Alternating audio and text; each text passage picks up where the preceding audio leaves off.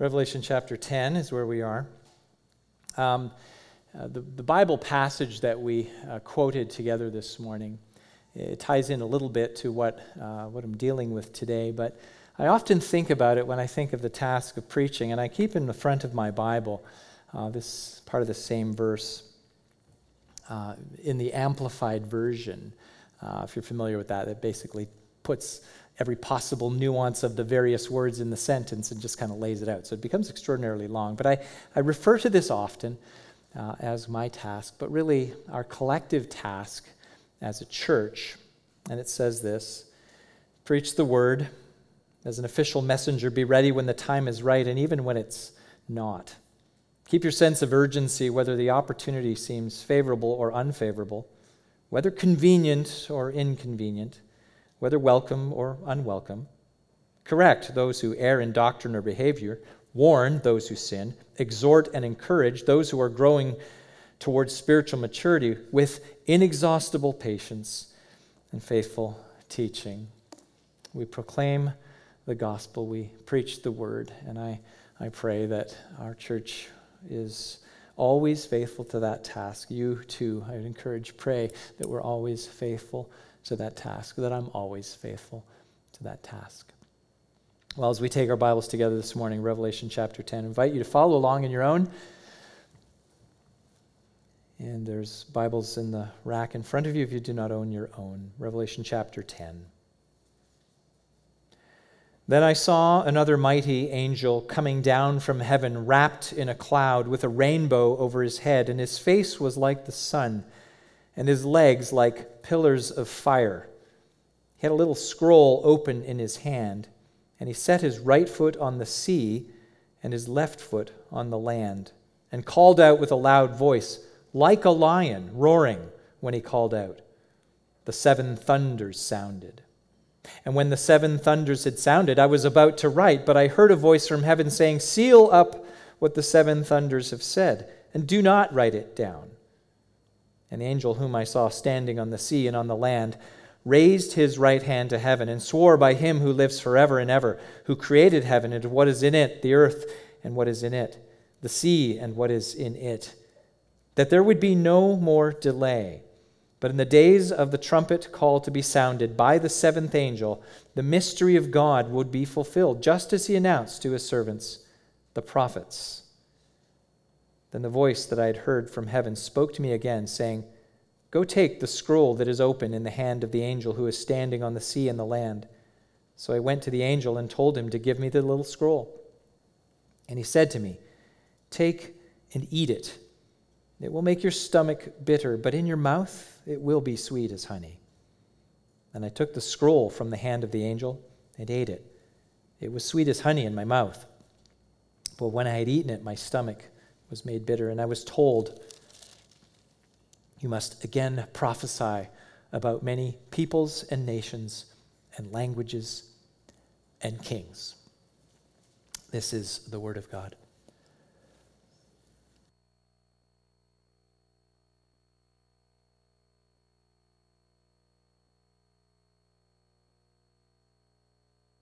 Well, we're going to pray, and as we do that, we're asking for the Lord's help in this time. I encourage you to pray along with me. Father, your word lies open before us. We know it's living and active. We know we need it. It is life to us. You appoint that this word should be preached in season and out of season. And Father, I pray that through this time of proclamation, the Lord Jesus himself would be exalted, because your word says when he is lifted up, he draws people to himself, and we want that to happen. We want to be drawn to Jesus, to grow in maturity. Lord, for any here who are as yet unbelieving, we want them to be drawn to Jesus in saving faith. All of this, we pray. In doing it, we pray that the Lord Jesus himself would be glorified, and we ask it all in his name. Amen. I'm sure you're quite familiar with a figure of speech that pairs two contradictory words together. It's called an oxymoron. Of course, we use them all the time without thinking. Original copy, that's an oxymoron. You say same difference, virtual reality, freezer burn. You get what I'm saying. And you're probably familiar with a couple of caustic examples, which are not technically oxymorons, but really they are offered up as such in the sense of maybe snobbery or disdain. And I'll give you first, if you're British, don't be offended, British cuisine. It's offered up as a, and here, I don't hold this to be true, but I've heard it, American intelligence. I don't think it's true. Okay? I'm just saying it. You've heard it. Now, of course, I'm sure you've already figured out my message title is a single word oxymoron combining two contradictory ideas. It makes sense to us, doesn't it? Bittersweet. For example, the death of an older Christian saint. We would say, well, that's bittersweet. And of course, it's bitter because of our loss. Death is hard, separates. But it's sweet because our loved one is with the Lord. And we get that. Well, in our Bible text, in John's vision here, John is given a responsibility that is at the same time bitter and sweet. There's delight combined with some angst. There's joy. There's potentially sadness. It's a message which is life to some, but death to others. Just by way of a brief review, won't go back very far. I take it that the seventh of the seals, now we haven't got there yet. We dealt with the sixth seal last Sunday. Sixth trumpet last Sunday. I take it that the seventh of the seals, the seventh of the trumpets, and later we'll see the seventh of the bowls. These represent the finality of the church age. So these are really unfolding. Seals, trumpets, bowls, they're unfolding as I see it over the entirety of the church age from the death and resurrection of Jesus to the second coming. It's what we can expect. It's a lot of judgment language, but it all culminates in the return of Christ in power and glory. And with that final trumpet, final seal, final bowl, the seventh, there is the judgment that is unleashed on the unrepentant. Now, as I said, chapter 9, we dealt with this last week, it ended with that sixth trumpet. And you may be wondering, well, where's the seventh? Shouldn't that be next? Well, what's happening here in chapter 10, all the way through 11:14, there's this kind of a parenthesis. There's a pause in the explanation of the trumpets. And it's really very similar to that parenthesis that we saw in between the sixth and seventh seals. And then chapter 7 showed up between the sixth and seventh seals. I take it identifying the new Israel, the ones who are sealed, though therefore they are protected from God's judgment. I also take it that chapter 7 here isn't to be understood as chronological. It's like the Lord is saying to John, okay, we're going to pause here. I want you to understand some things. Here's what you should expect until Jesus returns. But I want to remind you, again, I'm putting words around what I think is happening, as if the Lord is saying, I want to remind you in this vision why you're being shown these things. What's the purpose of all of this? So as we consider this text of Scripture this morning, I want to look at unpacking this with just these two simple headings to get a sense of where this is going. And here are my headings, just to understand how I'm organizing things. First, we'll look at the authority, and then we'll look at the commission. Simple headings, nothing too overly creative. The authority first, and then the commission. First, the authority, as we look at this. Just by way of illustration, the question, who's asking? I think it's a question that everyone who's worked in a hierarchical structure, they would ask that question, who's asking? So if somebody in a company received a memo indicating that there's a new strategic plan which impacts her or his job priorities, right, it would matter where the source of that memo was, right? If it came from an entry-level data entry person, I think it would be disregarded out of hand. Who are you to set company strategy? But if it came from the CEO, it would be immediately understood that there's some authority behind it, and whatever means, that there's some good reason for it. This directive is part of a larger strategic plan, and it's probably been in the works for some time. Who's asking matters. Now, the importance of the message and the reason for it has everything to do with the one who's giving it, the one who has the authority. So what is also true is that what John hears now and sees now is not new per se. It's not new information, but it's really a reaffirmation of what God had planned before creation and has been communicating ever since he put his words into the mouths of prophets. So it's not particularly new, even though it's presented in a new way. And I'll remind you, in Revelation, there's so much here that alludes to prophetic passages that have already been written down, our Old Testament. And I want to suggest to you this morning that there's this striking parallel that shows up in this passage. A striking parallel with both the call of Daniel. If you look back in your Bibles, you can check it this afternoon. Daniel chapter 10, verses 5 and 6. There's a parallel with that, but also a parallel with Ezekiel, the call of Ezekiel in chapter 2 through 3:11. So those two, there's some great similarities here. Now, as we get to unpacking what he sees in this vision. So in his vision, John now sees another mighty angel. Now, there's a lot to consider here in what he sees. And as we read it together, I'm sure you're wondering, this is a strange picture. It is. It's an apocalyptic vision, and it's loaded with symbolism.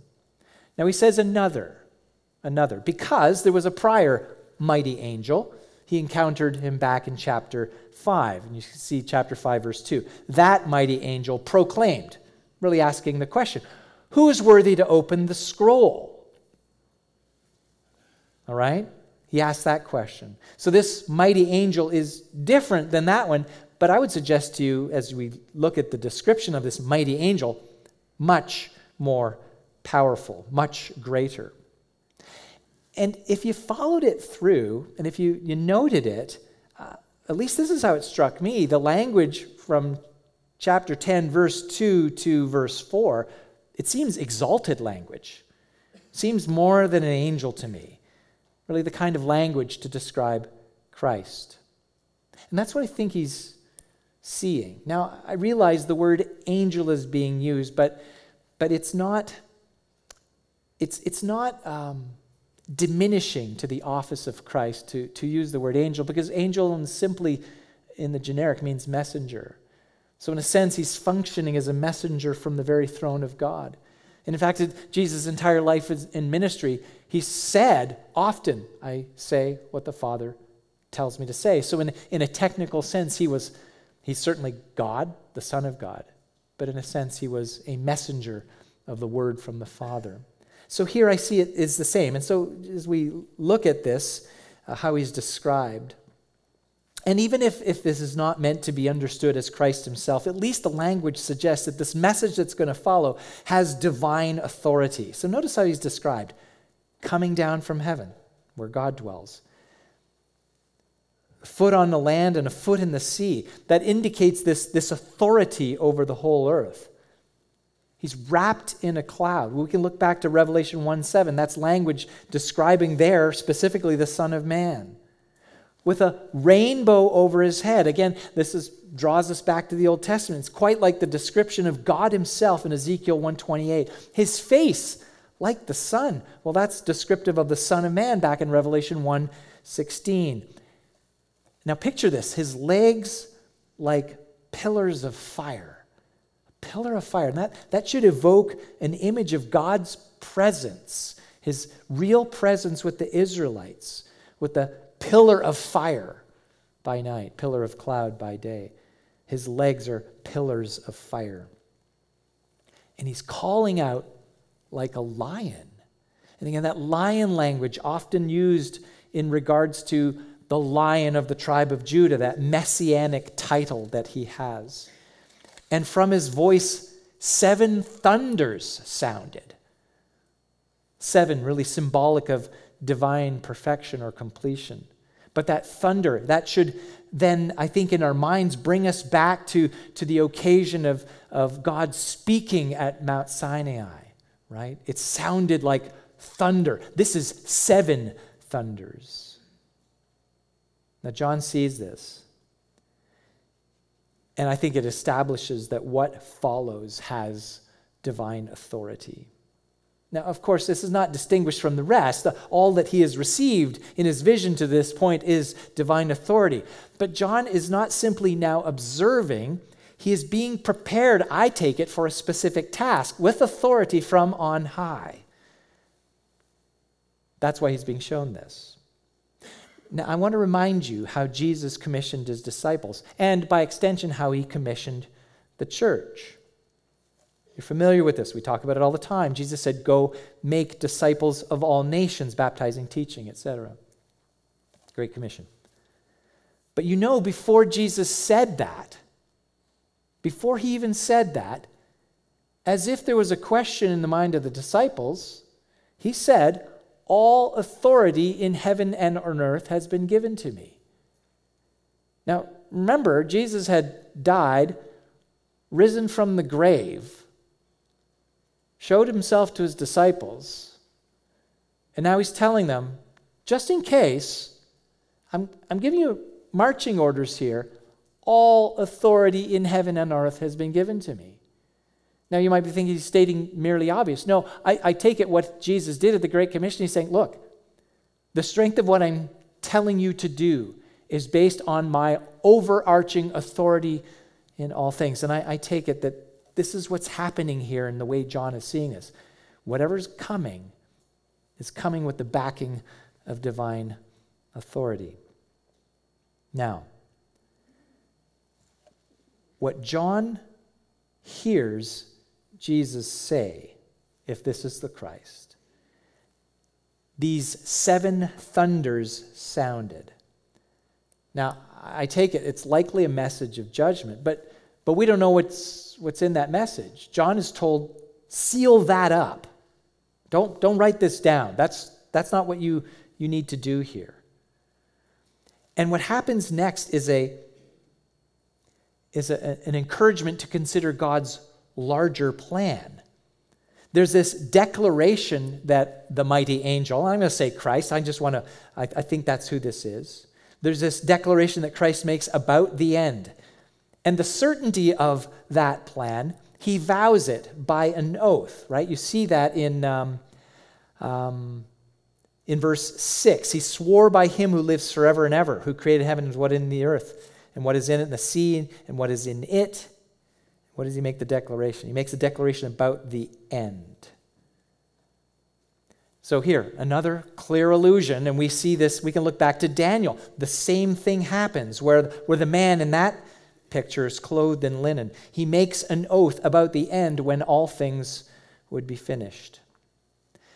Now here in our text, again, what John sees has happened before, right? He's seeing these repeated pictures of the way in which God interacted and declared his plan for judgment and salvation.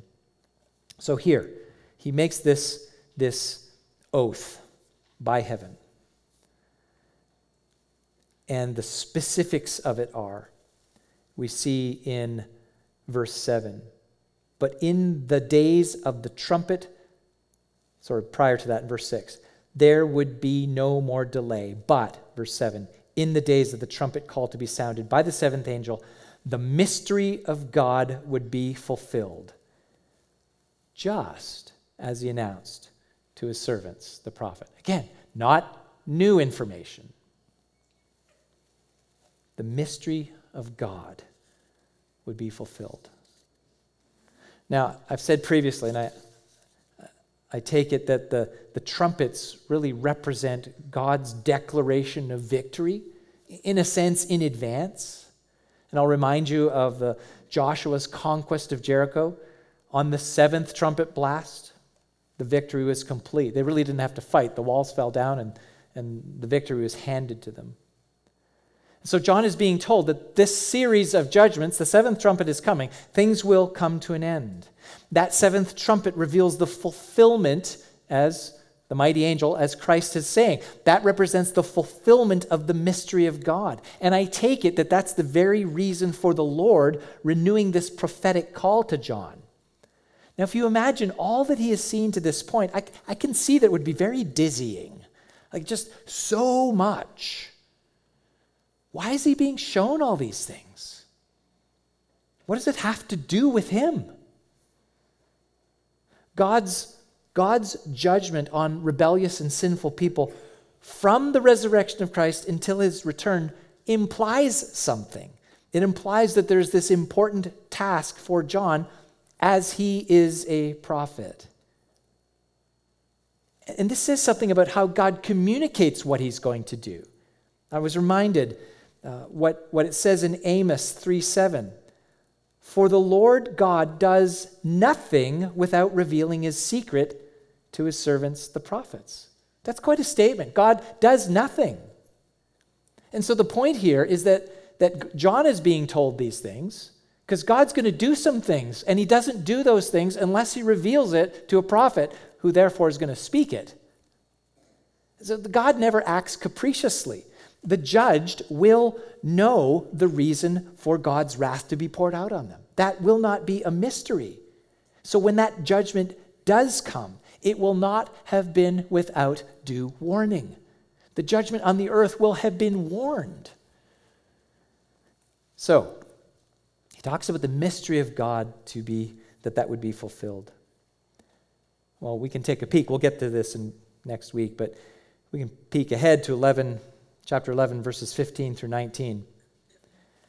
We can see there how in the end, Christ is acknowledged to be king over all. And so the result of that, those who reject his kingship, they'll definitely have to face his wrath. So that implies a decision on all who are judged, or all who see these judgments being poured out. It implies a decision on their part either to submit or rebel. They're not being invited to rebel, they're being invited to submit, but if they don't submit, it is a rebellion. So, again, at the end of chapter 9, following the trumpet, I'll remind you what it said, those who remained alive, they did not repent of the works of their hands. So these judgments are coming. They did not repent of the works of their hands. They did not give up worshiping idols. They did not repent of murder, sorceries, sexual immorality.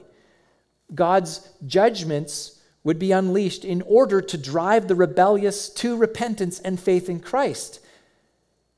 But they don't see Christ as king then. But they will. They don't surrender to his authority, but they will. They don't give glory to God,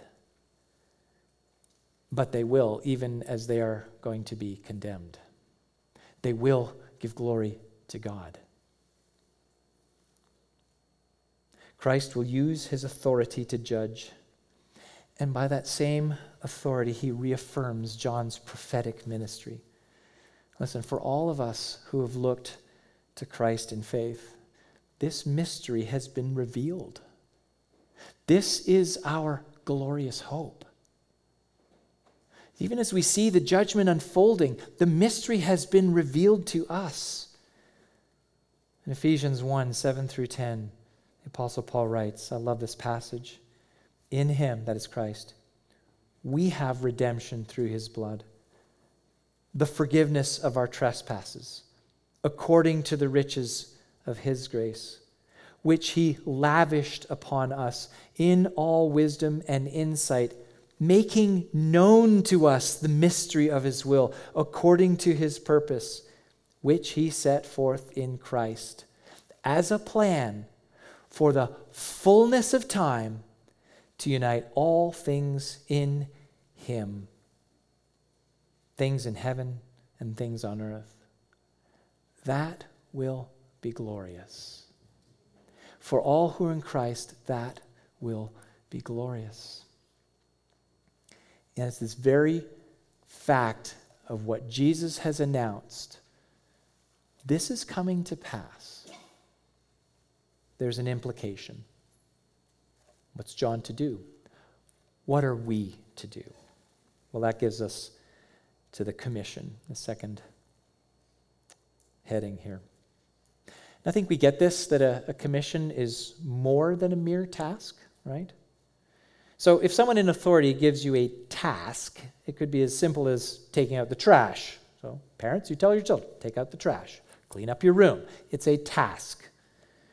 It could be as complicated in a large company. It could be as complicated as implementing a new marketing strategy. There's a beginning to the task and a probable end. But that task really does not define the doer of the task. It's just a task. That task is not particularly concerned with your identity. The thing just needs to be done. That task doesn't necessarily even define your life. It need not. But a commission, on the other hand, and particularly a commission from the Lord, well, that's different. That has everything to do with your core identity as a disciple of Jesus. And this commission effectively defines every aspect of your life. Nothing is left out. Now, this mighty angel, Christ, I'll say, he has in his hand this little scroll that is open. Now, I take it to be distinguished from the scroll with the 7 seals that only Christ, the Lion of the tribe of Judah, the Lamb standing as though he had been slain, he was only worthy to open that scroll. In his hand, this little scroll, well, it's already open. It's open. So in his vision, John hears a voice from heaven, from the throne of God, to take the scroll from the mighty angel, to receive the word from Christ. And in this, he hears 2 imperatives, 2 things that effectively will define his life. Now, referring to the scroll, verse 9, he's told, take it and eat it. It will make your stomach bitter, but in your mouth it will be sweet as honey. Now, here's another Old Testament allusion. All you have to do is look back at Ezekiel. He was told to prophesy against the house of Israel. He's told to prophesy against the nations for their rebellion. And I want you to look at the similarity of the command. This is what it says in Ezekiel. Son of man, feed your belly with this scroll that I give you and fill your stomach. Then I ate it, and it was in my mouth as sweet as honey. Same. Now, as I thought about this, well, we don't eat our Bibles, right? So it's a vision. So what's the significance of eating the scroll? And I think we get this, that what you eat becomes part of you. What you eat gives you the nutrients that you need to sustain your life so that you can fulfill the responsibilities that you have, right? If you don't eat, you die. I think the scroll being eaten here by John is meant to convey the same idea. And I take it that the scroll, coming from the hand of Jesus, being told by the Father to take it from the hand of Jesus, the scroll is God's word. It's the scriptures, and they're ultimately about Christ and about his gospel. And we understand the life-giving nature of the word of God from the very word of God spoken by God, right? Man does not live by bread alone, but man lives by every word that comes from the mouth of the Lord. So that little scroll is open before us from the hand of Christ to his apostles, to his church, to Christ's church. Now I want to remind you how people reacted to Jesus' words. When Jesus was in the wilderness teaching, this is John chapter 6, he was saying some very difficult things. Those things repelled so many people, and they just turned away. It says in John chapter 6, verse 66, many of his disciples turned away and no longer followed him. Sad. Well, Jesus asked his own disciples, the 12, said, are you going to leave as well? And you know this, we even sing it in a song. They understood something that we likewise need to take to heart. They said this, Lord, to whom shall we go? You have the words of eternal life. And we have believed and have come to know that you are the Holy One of God. These are words of life to us. And because of the nature of God's word, not just what Jesus spoke in the wilderness to his disciples, but the whole collection of these 66 books bound together for us, transmitted through the ages, and we have them so easily accessible. Because of the very nature of God's word, given that they are living and active, Hebrews 4:12, they have been breathed out by God, 2 Timothy 3:16. God's word is the most effective, the most reliable way, the most obvious way to access the very presence of God and fellowship with him. And I hope you know this. It's not merely intellectual. It's experiential. It's not just something we do with our minds. It's an experience that we have with the Word of God. Because God's Word accomplishes in us the very things that it commands. Truly believing the Word of God over time transforms us into people who truly reflect the character of Jesus, from one degree of glory to another, 2 Corinthians 3:18. That's why the psalmist said this, "How sweet are your words to my taste, sweeter than honey to my mouth." So just as he was told, John found the little scroll sweet in his mouth, but in his stomach it was bitter. It was bitter in his stomach. And I take it that bitterness, the first imperative, eat the scroll. And I take it that bitterness has to do with the second imperative. Verse 11, "You must again prophesy about many peoples and nations and languages and kings." This is what you've got to do. So this isn't just for you to enjoy, but this word is going to go out to many peoples, nations, languages, and kings. This is everyone on the earth. They need to hear this too. So I take it that the implication for John is that in the same way that the house of Israel would not listen to Ezekiel, John's prophecy would be largely ignored. And true, that prophecy would certainly include the gospel announcement of the kingship of Jesus, that truth will be acknowledged by everyone in the world, every cultural group, every power center, every nation, right down to every single individual, to the kings who are entrusted, kings, presidents, leaders who are entrusted with the stewardship of leading.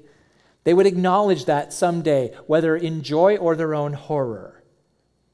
But that reality, the reality of this prophecy also includes the truth that there is judgment for the unrepentant on kings, peoples, nations, and individuals. And I think you'd agree, it's an unpleasant thing to see people revile God's word. It's an unpleasant thing to see people ignore his warnings about judgment.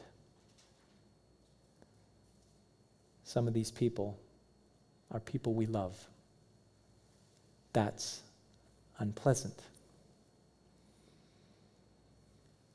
That's hard.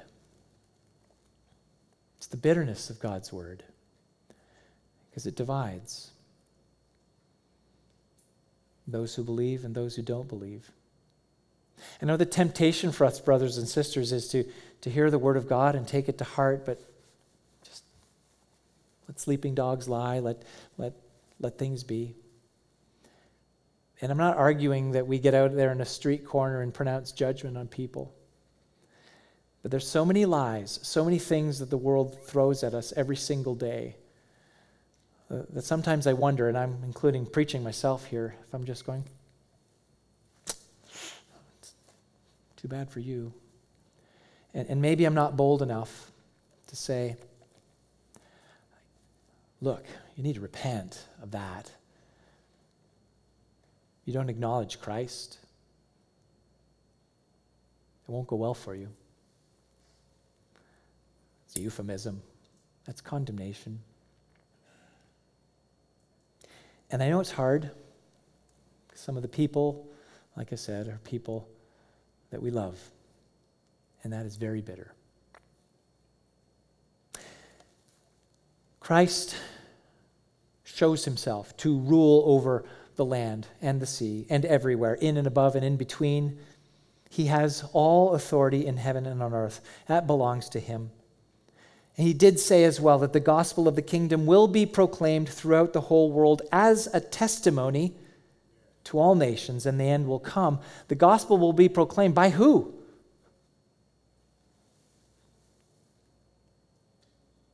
The gospel is that mystery revealed under the authority of Jesus. It has been revealed through the witness of the apostles, and that's our New Testament. And it comes to the church. We have the responsibility to make this mystery known. Ephesians 3. This grace was given to preach to the Gentiles the unsearchable riches of Christ, and to bring to light for everyone what is the plan of the mystery hidden for ages in God, who created all things, so that through the church the manifold wisdom of God might now be made known to the rulers and authorities in the heavenly places. Brothers and sisters in Christ, we are here this morning as a witness to the gospel of Christ, not only to the world around us, but authorities in heavenly places. Now, in the end, when that seventh seal is opened, when that seventh trumpet sounds, that mystery will be fulfilled, and the time for repentance will be complete, and the final wrath for the unrepentant will be meted out. But until then, those belonging to Christ, for us, we must feed on the gospel. The gospel of Christ is indeed bittersweet. And if you're a follower of Jesus, if you have trusted that he is the Son of God, if you know that he died for your sins, if you believe that he rose again, then the gospel should define our lives. It should define our lives. It is the source of our joy, but it will, when we truly believe it and embrace it, bring us some pain. It is bittersweet. And we can enjoy those times when it's sweet, because there is a sweetness to us when we ruminate on it together, right? When we gather together in this place and we remind each other of Christ, what he does, what he has done for us. There's sweetness in that. We grow spiritually because it is life to us, right? And it strengthens us. We know this so that we can endure until Christ appears. And in the church, it's sweet to us when we sing about it, when we meditate on it, when we fellowship with the church around the gospel. And it's so very clarifying because it informs everything that we do together. But don't forget that the bitterness that John experienced in his stomach, that's what we feel. And we should expect to feel when we stand for truth in a culture that is hostile to Christ. And brothers and sisters, I think it's here just to remind us. Expect it. I think we've had it easy. We've had it really easy. But I think it's going to get harder. Now, people in other parts of the world, they haven't had it easy. But we've had it easy. But let's prepare for it to get worse. And the culture is hostile to Christ because the word, as Paul says in 1 Corinthians, the word of the cross is folly to those who are perishing. It's folly. It's like idiotic. It's like, what is that garbage? I don't want to hear that. It's folly. But to us who are being saved, it's the power of God. We know that. Paul continues, for it is written, I will destroy the wisdom of the wise, and the discernment of the discerning I will thwart.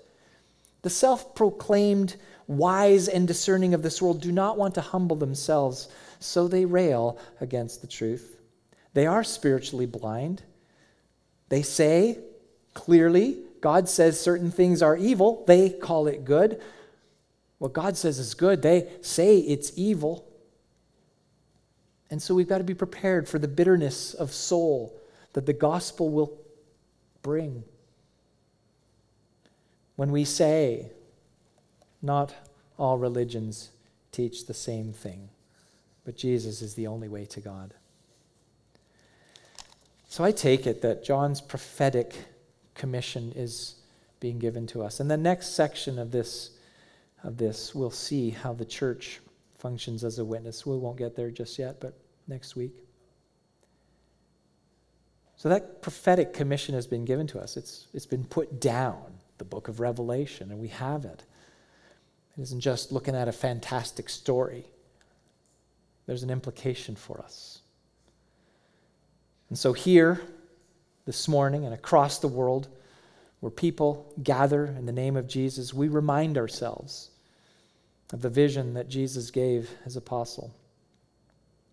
The only place in the world, the only witness for truth, the only ones who are proclaiming the kingship, the only ones who understand the grace of the Lord Jesus Christ, the only one is the household of God, which is the church of the living God. We, brothers and sisters, are called to be a pillar and buttress of this truth. 1 Timothy 3:15. So, what do? We hold fast to the confession of our hope without wavering. We must continue to stir up one another to love and good works by not neglecting to meet together, and I would say in person. Some are in the habit of doing that. We must remind ourselves of Jesus' warning. In this world you will have tribulation. The sweetness of our fellowship around God's word prepares us for the bitter opposition for the world. And when that trumpet sounds, that last trumpet, when the dead in Christ are raised imperishable, death will be swallowed up in victory of Christ. And every knee will bow. We look forward to that day. Every tongue will confess that Jesus Christ is Lord, to the glory of God the Father. To the church in Philadelphia, and this is for us too, Jesus said, I am coming soon. So, may God grant us the grace to hold fast to what we have so that no one may seize our crown. Let's pray. Father, we love the sweetness of the gospel. We thank you for the immeasurable grace that has been poured out on us. But Lord, this gospel of our salvation is also the bad news of judgment for all who have rejected that. And Lord, we want to be a steadfast, immovable pillar and buttress of this truth in this community. So God, we pray, strengthen us to hold on and keep us faithful to the day, that glorious day when Jesus returns. In all we do, we pray, by your Holy Spirit, empower us to be faithful witnesses in this generation. We pray in Christ's name. Amen.